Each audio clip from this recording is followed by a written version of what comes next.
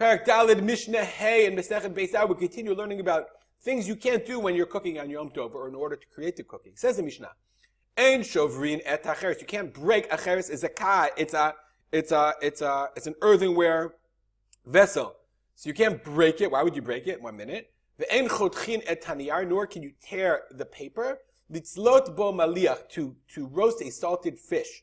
So they have a fire, and if they wanted to cook the fish, you want to put your fish on your fire. If you've ever grilled fish, you would know you can't put the fish on the fire because it will just stick to the fire and it will disintegrate. That's terrible. So they would take some, piece of paper, I guess parchment that they had, or a piece of cheres, a piece of earthenware, a broken piece of pottery, and then they would use that. So if you don't have a nice piece of flat pottery, if you have broken, they wouldn't throw anything away. So I got a broken pot, I'd save it, and then I would just break it and then roast my fish. So I can't break the cheres. Why? Because I'm making a kli. I'm making something in order to prepare it, in order to prepare the fish. Ve'en gorfin tanur b'kerev. The grof means to scrape out. Okay, you actually have this phrase sometimes. Ooh, I can't show you my picture. You have this phrase sometimes in Chot Shabbat. You might have heard the term grufa. My keyboard is acting up. Grufa uketuma. Grufa Ktuma, my keyboard is really acting up. Grufa Ktuma really means, garuf means scraped out. Now, on Hilchot Shabbat, when you want to leave your food on the fire Friday night, you have to scrape out the coals. Here, we're actually talking about something different, about gorfin. You're not allowed to scrape out tanur v'kirayim. Gorfin means, im nafal tocha mitfula shel tanur, tefel. Part of the, part of the clay fell into the oven. Umin hatiach. Tiach is the plaster. I didn't know that word. I just looked it up. Plaster on Google. Okay? And gorfinoto, you have to scrape. You can't scrape it out. Dimitaki and manu. Let me remember. It's not like our ovens that are complete and they're great for years. They would make their oven. The oven was made of pottery ware, and parts of the oven would fall in. You'd have to patch it up, scrape it out, because that's mitaki and mana, fixing mana. A mana is a kli.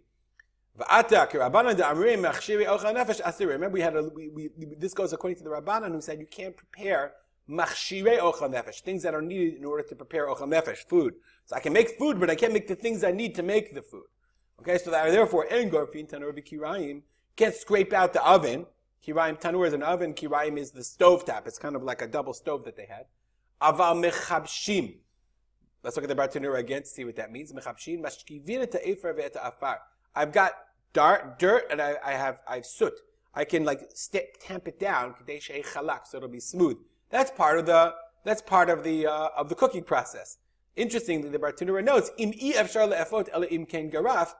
if I physically can't cook unless I scrape out because it's blocking my area, then mutar, then you're allowed to do it, because then it's necessary in order to cook itself.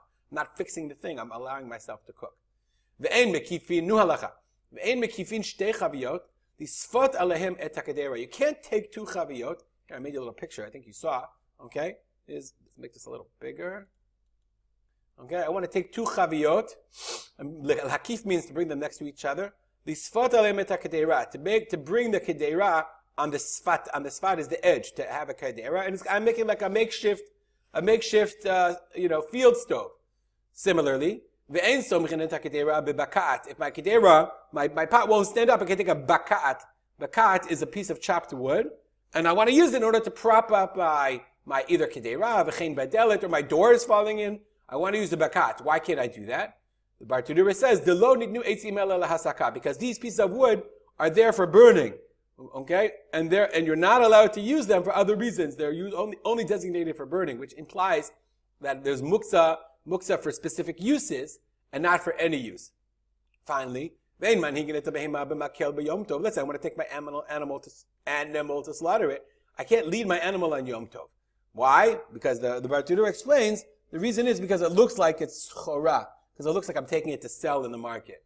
Rabbi Shimon permits leading animal by a stick. Stop here and dedicate our learning to the memory of my father, Rav Simcha ben Yitzchak Kalman. As always, comments or questions, feel free to email me. Have a good day.